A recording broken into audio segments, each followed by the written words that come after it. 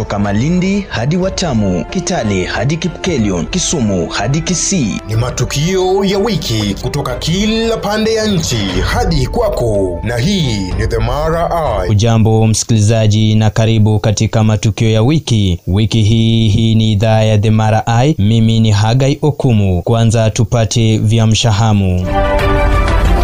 Raila azidi kupigia upato azimio la taifa katika eneo la Pwani. Kananu aapishwa kama gavana mpya wa kaunti ya Nairobi. Wakazi katika kijiji cha Kalambe walalamikia uharibifu unaotekelezwa na ndovu.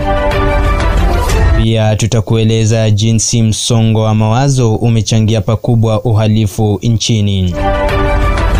Kinara wa upinzani Raila Odinga amekaribishwa mara tena katika eneo la Pwani alipopeleka siasa zake katika kisiwa cha Lamu. Kati ya kampeni alizozipigia Raila ni kiwemo azimio la umoja wa taifa na kubuniwa kwa viwanda katika kisiwa hicho. Hii ni katika habari iliyoandaliwa na Purity Kadzo na hatimaye ni kati ya sauti. Kinara wa ODM Raila Odinga alirejea Pwani kufanya kampeni huku akipiga mbizi katika kisiwa cha Lamu kunadi sera za azimio la umoja. Raila alipokelewa kwa mbwembwe huku wenyeji wakimpandisha punda, ishara ya utamaduni wa kisiwa cha Lamu. Odinga alinadi sera za azimio la umoja wa taifa. Kila jamii ambayo kuna mtu ambaye hana mapato yoyote watakuwa wanapata kila mwezi kutoka kwa serikali shilingi 6,000.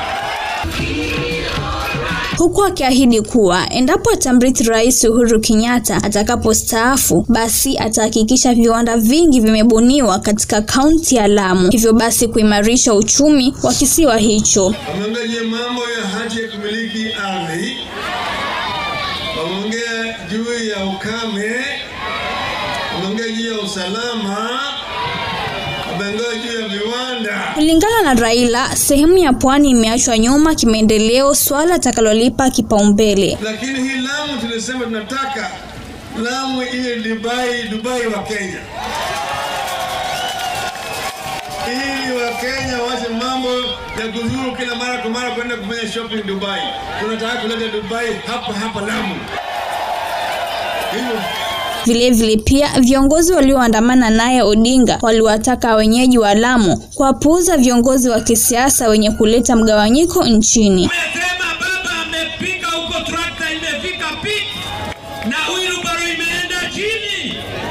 Baba wako wapi? Maendeleo ambayo umeona yameanzishwa kwa zaidi ya miaka 20 iliyopita, tukitaka kuona mwisho yake tumuunge na Prime Minister Raila Amolo Odinga mkono. Katika ziara yake ya kueneza manifesto Pwani, Raila alizuru Kilifi, Malindi na hatimaye Mtwapa. Nikiripotia matukio ya wiki kutoka kaunti ya Lamu, jina langu Kadzo Purity.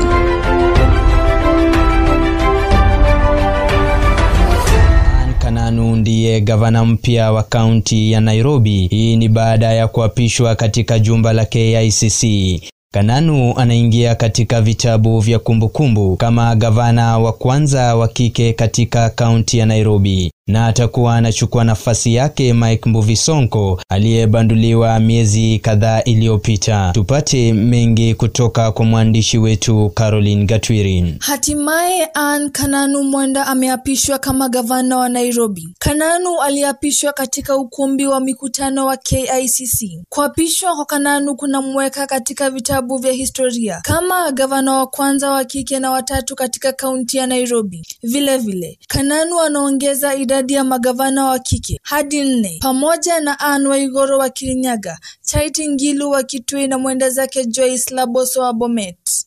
This day serves as an important mark to encourage more women to come forward to participate in the governing of this great nation and provide leadership. We are now pushing through the inclusion of more women in leadership. We want at least in the next government of 2022, 10 women should be at least governors in Kenya. Thank you. A very good honor also to be the second official to welcome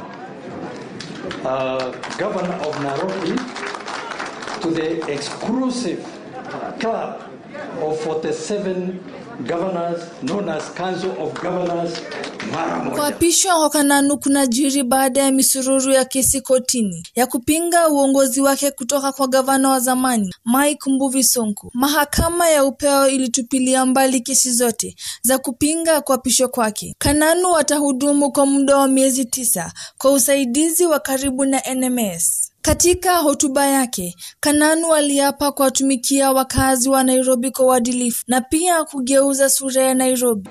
I wish to acknowledge and appreciate His Excellency the President and the former Right Honorable Prime Minister Raila Odinga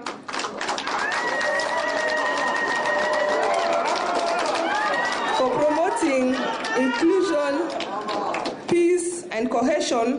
Kananu anatwikwa na jukumu la kumteua naibu gavana wa Nairobi. Kwenye sherehe alikaribishwa na viongozi tajika ikiwemo Martin Wambora, mwenyekiti wa chama cha magavana nchini. Nikiripotia The Mara Eye, jina langu ni Caroline Gatwiri.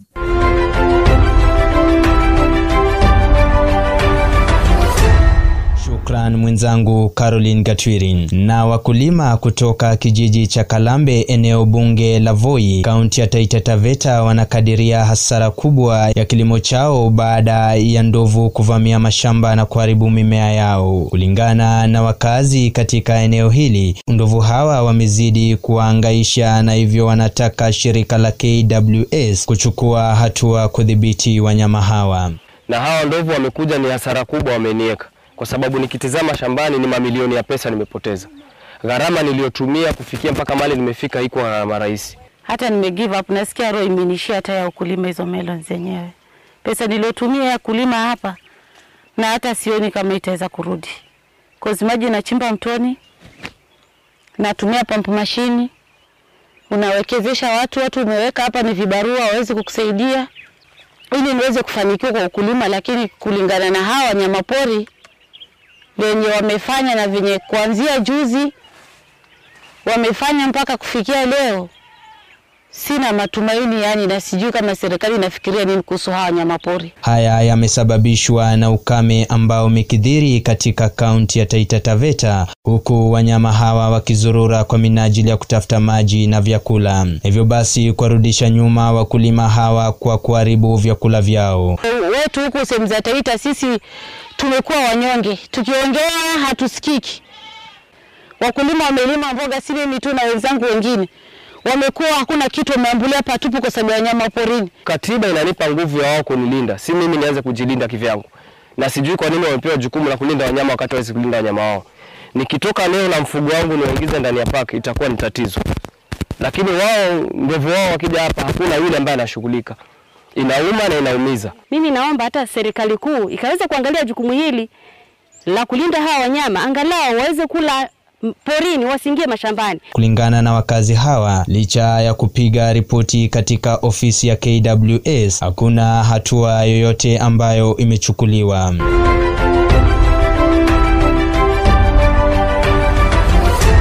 Wiki hii tunafunga matukio ya wiki na makala ya uhalifu nchini. Makala tulioandaliwa na Ryan Dahir, ambapo visa vya uhalifu vimezidi kukithiri nchini huku vikisababishwa na msongo wa mawazo. Kwako Dahir. Karibu sana mpenzi msikilizaji, na leo hii tunataka kuangazia uongezeko wa uhalifu humu nchini. Visa tofauti vya uhalifu vimekuwa vikiripotiwa kila uchao humu nchini. Yafuatayo ni mifano ya uhalifu ambao umetekelezwa huu mwezi pekee. Jamaa mmoja katika kaunti ya Uasin Gishu ameua mkewe na mamake mzazi kwa kuwateketeza kwa moto. Maafisa wawili wa GSU wauawa katika mashambulizi kaunti ya Laikipia. The perpetrators who use force should face the full force of the law, and that is why laws exist, and that is why they have to be prosecuted in a manner that these ones are brought to book and they face the law. Vita vya ukabila katika kaunti ya Marsabit tukisababisha vifo vya watu wengi na wengi zaidi kubaki mahame. Utekelezaji wa biashara haramu za silaha zinazoaminika kutumika katika kaunti ya Laikipia kuendeleza vita humo. Zaidi ya mashule 20 kuteketezwa na kulazimu wanafunzi kurudi manyumbani mwao. The number and the rate at which the dormitories are being burned down is not usual. You find that they are always saying about high-handedness in schools. But these teachers have been there. So I think there's more of an excuse but we are going to handle the situation as it works. Mwanaume mnajisi na kumuua msichana wa miaka 5 katika kaunti ya Nyeri. Haya ni baadhi tu ya uhalifu unaotekelezwa kila uchao, kwani inaaminika kuwa mamia za kesi zingine huwa haziripotiwi. Ni hali ya kusikitisha kweli kwa kila binadamu, hasa Mkenya, na kumwacha na mawazo chungu nzima. Je, nini husababisha watu kuwa wanyama mpaka kuangamiza familia yao? Kwa mujibu ya utafiti wa wataalamu wa kiafya humu nchini, kila mtu mmoja kati ya 4 nchini ana matatizo ya kiakili kutokana na kuzongwa kwa mawazo, hali ngumu ya maisha, uchumi na umaskini. Katika ripoti nyingine, kijana Lawrence Simon ambaye aliua wazazi wake wote wawili, ndugu zake wawili na msaidizi wao shambani, alidai kuwa alipata hamu ya kutekeleza mauaji hayo baada ya kutazama filamu moja kwa jina la Spy Thriller Stevie Sears. Filamu yenyewe ni ya mwanaume mmoja Taira ambaye anaua watu visivyo. Kijana huyu pia alikuwa akizitumia dawa za kulevya. Jambo muhimu ya kutiwa maanani ni afya ya kiakili. Jambo lolote litakalozuia akili kufanya kazi kama kawaida inaweza sababisha maafa kama haya na mengine mengi. Nikikuletea habari hizi kutoka Namanga, langu jina ni Ryan Dahir.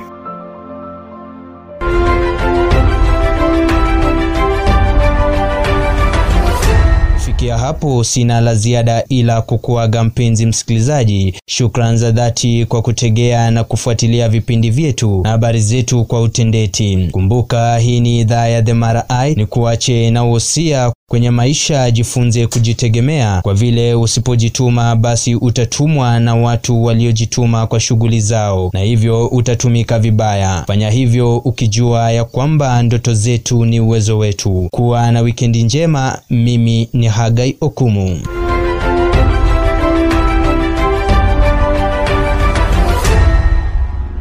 Umekuwa ukisikiliza matukio ya wiki kutoka kwa waandishi wetu. Yamehaririwa na Hagai Okumu na kuzalishwa na Franco Duo.